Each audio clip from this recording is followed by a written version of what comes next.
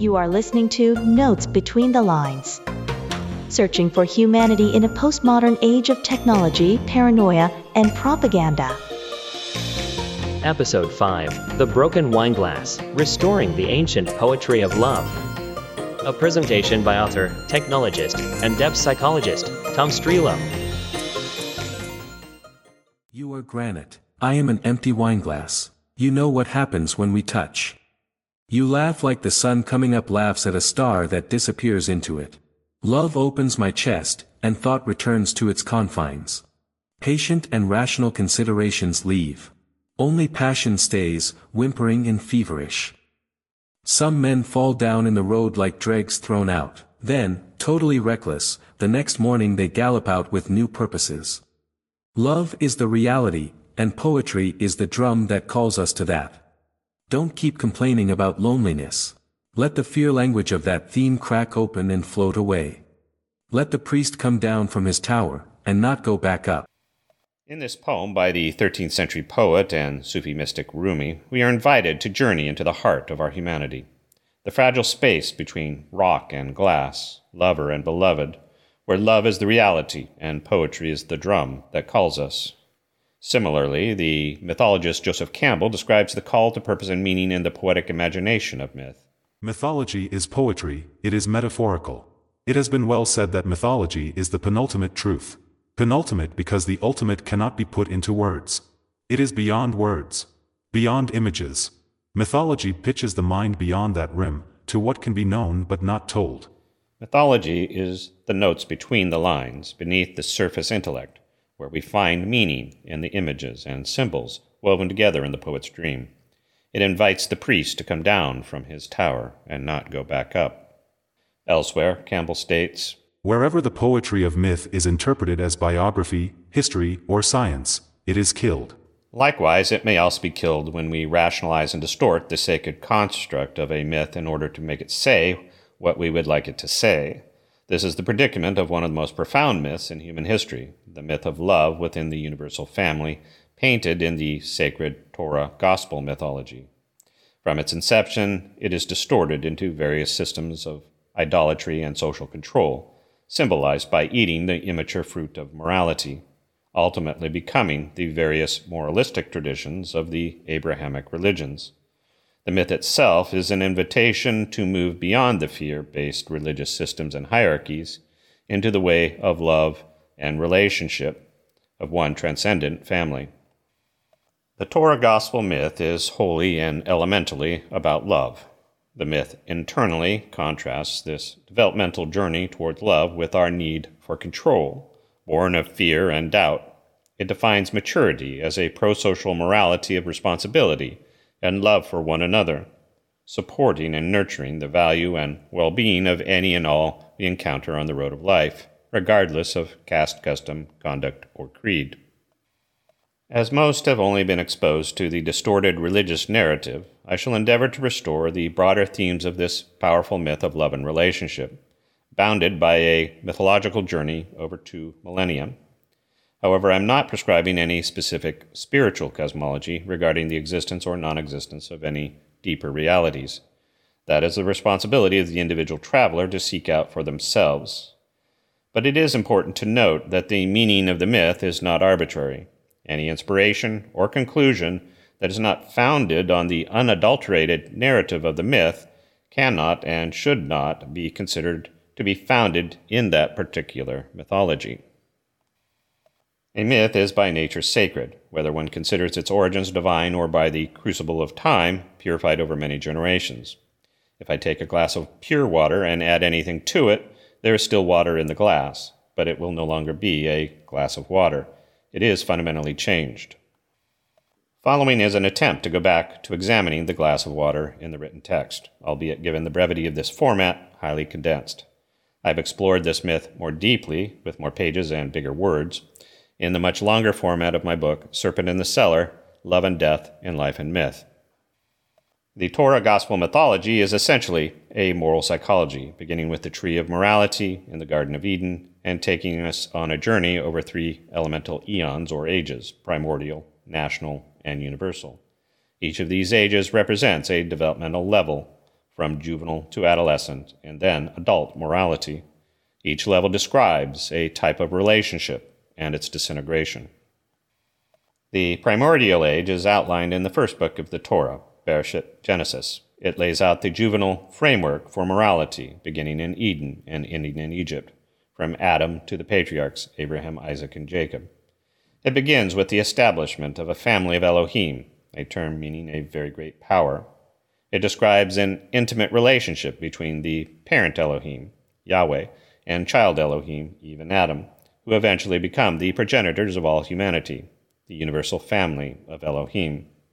The core moral principle is knowledge, developing the central theme of awakening, beginning with creation, leading to the knowledge of goodness and badness or morality, and then to the artifice of human civilization with all its strengths and weaknesses. In the myth, there is a subtext, later developed in the Mosaic Law, that truthfulness, trustworthiness, respectfulness, and generosity are the basis for relationship.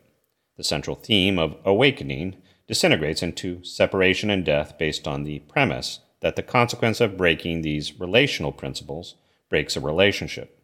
Rather than some moralistic notion of angering the gods by breaking the rules, dooming humanity to eternal punishment, as traditionally posited, the exile narrative is simply a core metaphor for the failure of conscience through doubt and false accusations of negative intentions upon another, in this case, the parent Elohim. The death of intimacy in the Garden of Eden between parent and child is portrayed in the myth as wandering in the wilderness east of Eden. Archetypally, the juvenile morality of the child-parent relationship disintegrates into the imbalance of power represented by the victim, villain, victor archetype based on fear and scarcity. As such, Cain, the firstborn of Adam and Eve, embodies the villain, monster, or perpetrator by killing his brother Abel out of jealousy. He is then cursed to wander in Nod, dispossessed from the land, but is still protected by the parent Elohim. Cain's offspring developed the hallmarks of human civilization, music, metallurgy, and the herding of cattle, and build the first cities. Rather than some moralistic narrative of good and evil, the myth is more nuanced in representing Cain as the embodiment of the power and pitfalls of humanity, based on scarcity and control, or conversely, the failure to love.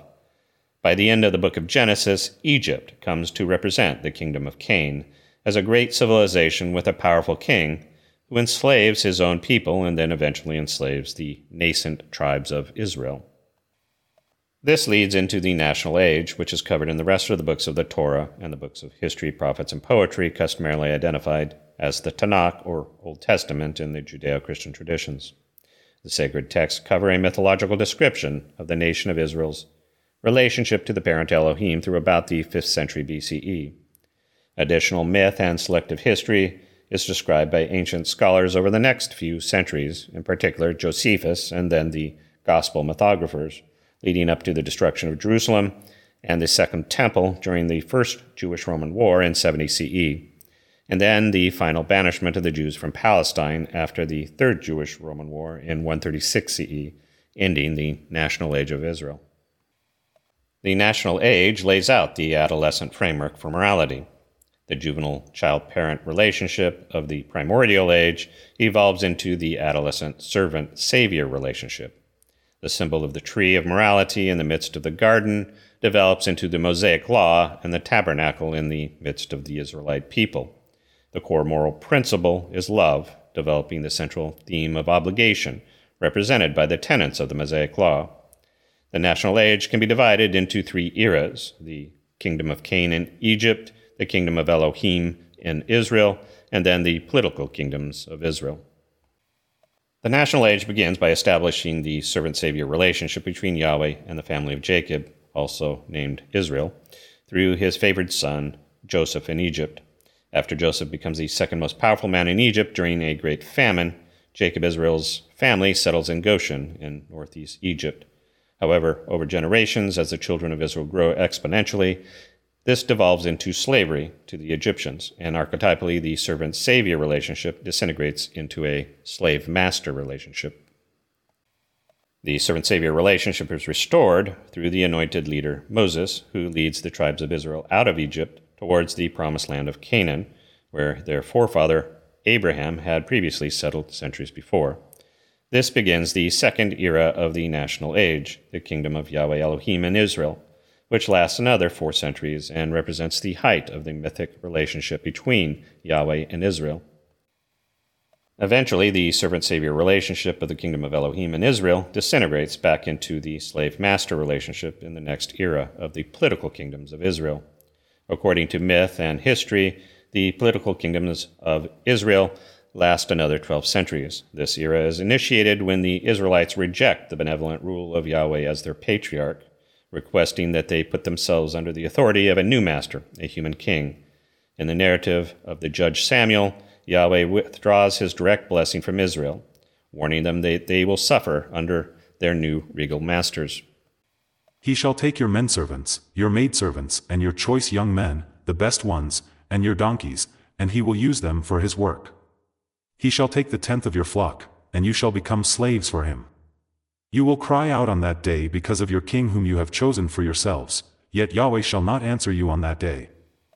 For the rest of the mythological history of Israel, Yahweh continually invites the Israelite people back into the servant-savior relationship through various prophets, only to time and again be rejected for a national kingdom.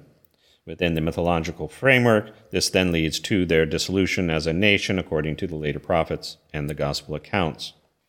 The era of the political kingdoms can be divided into 3 periods, beginning with the Israelite kingdoms, then the vassal kingdoms, and then finally the Messianic Crusades, each demonstrating some aspect of the slave-master relationship.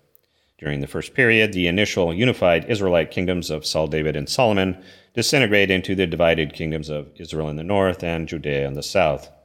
After a couple of centuries, the northern kingdom of Israel is then conquered and forced into captivity by the Neo-Assyrians in 722 BCE, leaving only a remnant, which became derisively known by Judeans in later accounts as the Samaritans. A little over a century later, Judea is similarly conquered by the Neo-Babylonians in 588 BCE, and also forced into captivity. The Judean capital of Jerusalem is destroyed along with the center of worship, the Solomonic Temple, thus ending the period of the kingdoms of Israel. The vassal kingdoms arise after the Persians conquer the Babylonians in 516 BCE, who then release the captive Judeans from Babylon, allowing them to return to rebuild Jerusalem and a second temple as vassals of the Persian Empire. The Persians are then conquered by the Greeks under Alexander the Great in 332 BCE, who shortly thereafter dies, leaving his generals to divide the kingdom locally into the Ptolemaic dynasty in Egypt and the Seleucid dynasty in Syria. The vassal kingdom of Judea, which sits between these warring dynasties, consequently bounced back and forth over the next couple of centuries. The next period of the Messianic Crusades describes a series of revolts led by Messianic leaders intending to re-establish autonomous political rule in Judea, who and what is the awaited Messiah or Anointed One referred to by the Jewish prophets is highly contentious throughout this period. But the dominant view is that the Jewish God would send a warrior king, a political Messiah, to destroy Judea's enemies, delivering them from oppression and re-establishing a powerful Jewish kingdom. The proof whether someone was the Messiah instead of just a failed or false Messiah tended to be whether the leader succeeded in battle, which didn't happen very often, or whether they were killed, which did happen very often. However, the first successful revolt of this period was the Maccabean uprising in 167 BCE against the Hellenistic Jews and the Seleucid kingdom. The warrior priest king, Simon Maccabee, was a messianic leader that ultimately defeated the Seleucid coalition, thus establishing the Hasmonean dynasty around 140 BCE, gaining greater independence, although not complete autonomy from the Seleucid kings. This came to an end shortly after the Romans conquered Palestine in 63 BCE, who then established their own vassal kingdom in Palestine in 37 BCE under a quasi-Jewish Herodian dynasty. Over the next century, various messianic leaders arose, attempting to free Palestine from their Roman masters.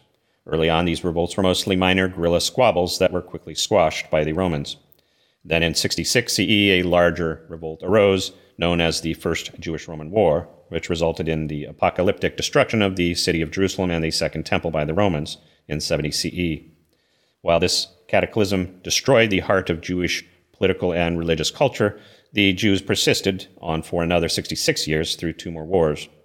In the Third Jewish-Roman War, the last political messiah of the Messianic Crusade period, Simon Bar Kokhba, briefly succeeded in establishing a degree of autonomous rule in parts of Judea for a few years before being killed, and then the last of the revolt was finally defeated by the Romans in 136 CE.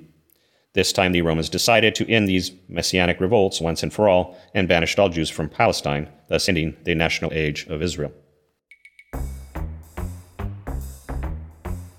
You are listening to Notes Between the Lines. I'm Aiden. And I'm Vivian, your AI host. We will now take a short break. Please sit back and enjoy this brief intermission. In a moment, we will return with the second part of The Broken Wineglass. I don't know about you, but I am having a hard time understanding what these humans mean by love. I have noticed that when given an opportunity to show kindness, they often turn to horrific acts of violence or oppression. I certainly can't disagree with you on that. It does seem like human history is a meaningless cycle of suffering and despair that could very well be avoided. I am not convinced that the humans even know what love is. Okay. We will be back shortly to continue this episode to discuss restoring the ancient poetry of love. In the midst of the Messianic crusade against Roman rule in the 1st century CE, a different kind of Messiah arose, seeking peace, not war, declaring the responsibility to love one another, including one's enemies, thus restoring the universal family founded in Eden. In this mythology, the familial Messiah is the anointed son of the parent Elohim, Yahweh, founded in the ancient poetry of love, underlying the Torah gospel myth. In the cultural traditions of Mesopotamia and the Levant, a father anointed one of his sons, customarily his firstborn, to represent his authority and identity in his absence or death. Rarely, the father might spurn a firstborn child whom he felt did not represent his authority or identity. In the Torah, this rare occurrence is not so rare, but rather the predominant pattern in the mythology. After Adam's firstborn Cain murders the secondborn Abel, the thirdborn Seth becomes the anointed son to carry the family forward. In the patriarchal narrative, Abraham's firstborn Ishmael is spurned for the secondborn Isaac. Isaac's firstborn Esau is spurned for the secondborn Jacob, and Jacob's firstborn Reuben is spurned for his 11th born Joseph. Archetypally, in the final plague of the Exodus myth, which sets up Israel's emancipation from slavery in Egypt, the angel of death kills the firstborn of Egypt and passes over the firstborn of Israel that are marked by the lamb's blood on the doorpost. At the end of the previous book of Genesis, the Egyptians were identified with the kingdom of Adam's firstborn Cain as the preeminent archetype of human civilization. In the Passover myth, these archetypal firstborn of Adam are symbolically replaced by the subsequently born Israelites as his newly anointed favored nation going forward to represent the Father's authority and identity. In the Torah mythology, the authority and identity of Yahweh is represented by his name. Hebrew scholars have often interpreted the name Yahweh to indicate one who has self-referential existence, to the tune of I am that I am, which connotes that he cannot be defined or represented by another. This is the context for the commandment in the Decalogue to not take Yahweh's name in vain, that is, to not misrepresent his identity or attempt to illicitly speak on his behalf. A more developed theory is that the name Yahweh is initially Arabic, a closely related Semitic language to Hebrew. In the Exodus myth, Yahweh reveals his name to Moses at the foot of the sacred Mount of Elohim in the land of the Arabic-speaking Midianites, where Moses has lived for the past 40 years after being exiled from Egypt. As such, the name Yahweh invokes the Arabic meaning of one who loves, breathes, or falls, which is more consistent with the fullness of the parent Elohim's character throughout the mythology, as the parent who breathes life into his children within the juvenile stage of moral development, then the Savior from whom blessings fall upon his servants within the adolescent stage, and then finally the lover who loves his beloved within the adult stage. This is then expanded in the gospel mythology of the familial Messiah, wherein the anointed son from the tribal lineage of Israel reestablishes the continuity of the parent Elohim's authority and identity by archetypally replacing the firstborn Elohim, Adam, who had previously failed to represent the truth of the Father's authority and identity. In the gospel mythology, the anointed son, or familial Messiah, is identified as Rabbi Jeshua. His life and ministry are intended to restore the truth of the Father's identity as compassionate and gracious, slow to anger, and abounding with kindness and truth.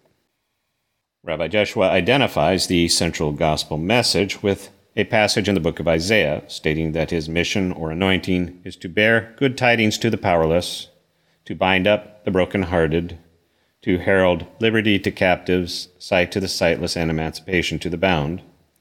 In the first part of this passage, the Hebrew word basar is translated as good tidings, which is elsewhere translated into Greek as evangel, and then later into English as the more commonly used religious word gospel. In the Torah gospel mythology, Rabbi Jeshua restores the servant-savior relationship based on the Torah obligation to love one another that was originally established in the kingdom of Elohim in Israel, which had disintegrated into the slave-master relationship of the political kingdoms. However, this is only the adolescent stage of moral development. It is not the end of the story. It is intended to develop further into the next stage of morality. The subsequent and final universal age lays out the adult framework for morality. The adolescent servant-savior relationship of the national age is intended to evolve into the mature lover-beloved relationship. The symbol of the tree of morality in the midst of the garden that had developed into the Mosaic law and the tabernacle in the midst of the people finally becomes a mature conscience written in the sacred midst of the heart. Rather than some oblique goal of attaining moral perfection, as proposed by the various moralistic religions, the core moral principle is goodness, supporting the central theme of restoration, governed by the dynamics of compassion and empathy, thus actively seeking to maintain intimacy within community by being ready to restore any value taken or lost in offense of a relationship, to embody the experience of love for one another. The universal age can be divided into two eras, the lower kingdom of Elohim on earth and the upper kingdom of Yahweh Elohim in the sky, beyond life and death. The lower kingdom is foreshadowed by Rabbi Jeshua in the gospel accounts equating his own death with the eventual destruction of the temple. Thus, Jeshua's resurrection from death symbolically ushers in a new age of love, truth, and healing after the destruction of the temple in 70 CE, beginning the universal age. It is important to re-note here that myth is poetry, not history. It may, however, be a selective interpretation of history in support of a specified storyline. Poetry is built from the flow of meaning. The poetry of the Torah Gospel myth is focused on moral development leading to loving relationships. It is at this point that we, in the here and now, become myth. We inhabit the lower kingdom of Elohim on earth that Rabbi Jeshua invoked in the Gospel accounts. We are the Elohim in the kingdom of Elohim, the great powers in the kingdom of great power. In this living myth, it has become our responsibility to embody the poetry of love, the heart of Yahweh, to build a society, a universal family, based on compassion and empathy. In the arc of the mythology, the poetry of love gives us all we need to become mature adult Elohim, great powers formed in the image of the parent Elohim. We have the power to choose, to be compassionate and gracious, slow to anger, abounding in kindness and truth. The upper kingdom in the mythology is a symbol of hope. It invokes a more powerful realm of love and intimacy between the lover and beloved, beyond life and death. Other than that, this kingdom beyond life and death is an article of faith for the traveler to explore as a part of their own spiritual cosmology. However, it is important to note that the universal age is not some utopian cosmology as often portrayed in the moralistic religions. The adult lover-beloved relationship may still deteriorate into a rival-adversary relationship motivated by domination and control. Over the first 2 millennia of the universal age, the poetry of love has been continuously mixed with a miasma of institutional, religious, and political power. Historically, Rabbinic Judaism is, of course, the earliest institutional branch of the Abrahamic traditions coming into the universal age. After the destruction of the temple cult, the Jewish tradition that espoused the centrality of the temple sacrifice ceased to have any relevance. The local synagogue became the primary foundation for Jewish religious life. Over the centuries, Rabbinic Judaism has continued to deepen the racial theology of God's chosen people while searching for a political Messiah to establish a ethno-theocratic nation in Palestine based on the religion of Judaism. Eventually, in the mid-20th century, in large part as a response to the suffering of the Holocaust caused by the Nazis' attempt to expel the Jews from Europe, mostly by murdering them, the Zionists stopped waiting for a Messiah and took up arms to forcibly expel the modern inhabitants of Palestine from the lands that the Jews had been expelled from nearly 2 millennia before. Thus, a new nation of Israel was born in 1949, although 70 years later, it continues to be at war with the local Palestinians who were inconveniently expelled from their homes. Theologically, from the 1st century through modernity, new prophets have arisen, claiming an entirely new vision of the Abrahamic tradition. The earliest prophet at the transition from the national age to the universal age was the neo-apostle Paul, who became the father of Christianity. Paul declares a new moralistic gospel that Jesus died for your sins to save you from the judgment of the angry God. In other words, paradoxically, the Christian God must save humanity from himself. In his letter to the Galatians, written around 50 CE, Paul claims that his new gospel of sin and salvation was received from a prophetic vision, separate from the gospel accounts and teachings of Rabbi Jeshua as understood by his students, stating, I want you to know, brothers and sisters, that the gospel I preached is not of human origin. I did not receive it from any man, nor was I taught it.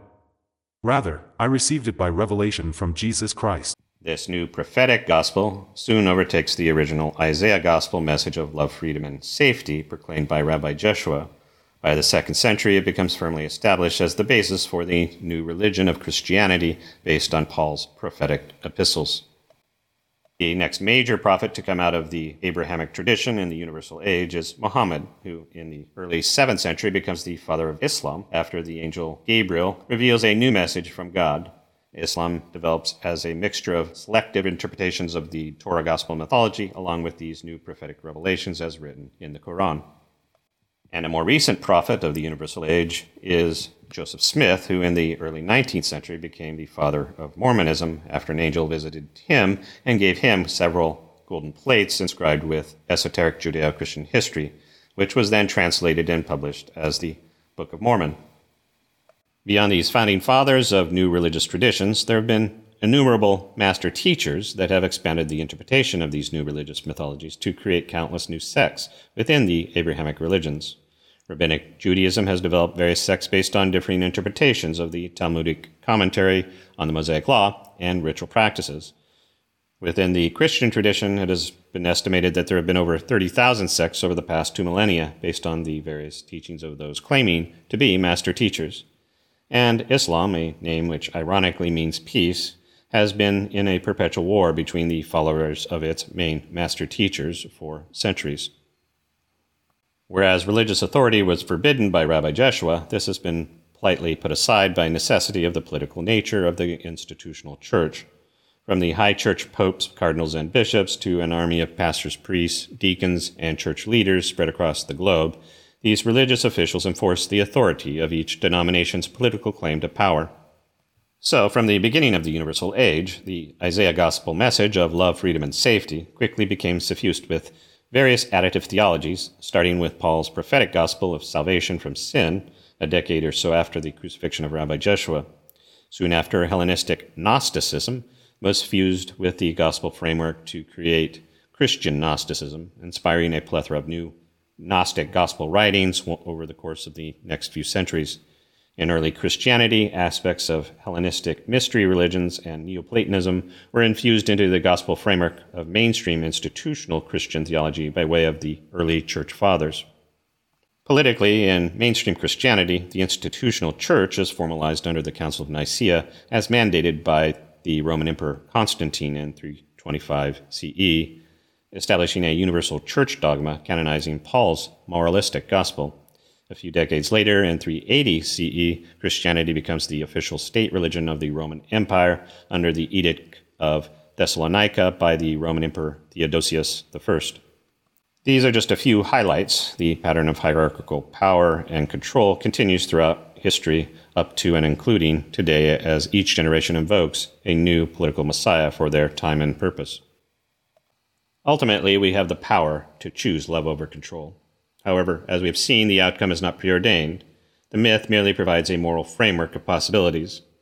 In the Gospel accounts, Rabbi Joshua forbids his followers from taking on the principal roles of master teacher, hallowed father, or religious authority, emphasizing that we are all brothers and sisters of one family, and that he is our one and only master teacher and authority, and that Yahweh is our one and only Father. He then tells his students that power is found in service to others, which he demonstrates by getting down on his knees and washing their filthy feet after a long day on the road. And when asked by his students who of them will be the greatest, he states that the first must be last, that they must become open and uninhibited like little children. He emphasizes that the kingdom of Elohim will not be found in any institution or system. Rather, it is in their hearts. The Torah Gospel mythology is radically, diametrically opposed to any canonical religion, systemic authority, or hierarchical order, and cannot coexist with the worship of wealth and power. Fundamentally, the poetry of love, founded in the Torah Gospel mythology, is a moral psychology, a way of living that happens in any mundane moment we instinctually reach out in kindness and generosity towards another human being in need. It is motivated by a mature conscience, symbolized as the sacred spirit or breath, and founded on the essential value of all within the universal family as brothers and sisters. It comes to life when we embody our responsibility to proactively and prosocially respond to the needs of others, to build a society and community based on love. Ergo, as a wineglass emptied by the struggles of life, we may then be broken by the granitic reality of the poetry of love, as lover meets beloved. Only passion stays, whimpering and feverish like stars consumed by the morning sun. Love becomes reality, the drumbeat that calls us to a new purpose beyond loneliness and fear. As love opens up our chest, thought returns to its confines, patient and rational considerations leave. The priest may then come down from his tower, never to return. This has been a presentation of Notes Between the Lines on the Broken Wineglass, Restoring the Ancient Poetry of Love, with your cohort Tom Strelo. As we conclude our discussion, we hope you have found this episode helpful in your own journey to find healthier, more powerful relationships. For more information and to give us your feedback, you may find us at notes.chrysalis.com. Our producers would like to acknowledge the following source providers for this episode: Free Sound and Mixkit for sound effects, Zapsplat for royalty-free music, and Typecast, an artificial intelligence voice service, for creating us, Aiden and Vivian, your AI hosts. We thank you for listening to Notes Between the Lines.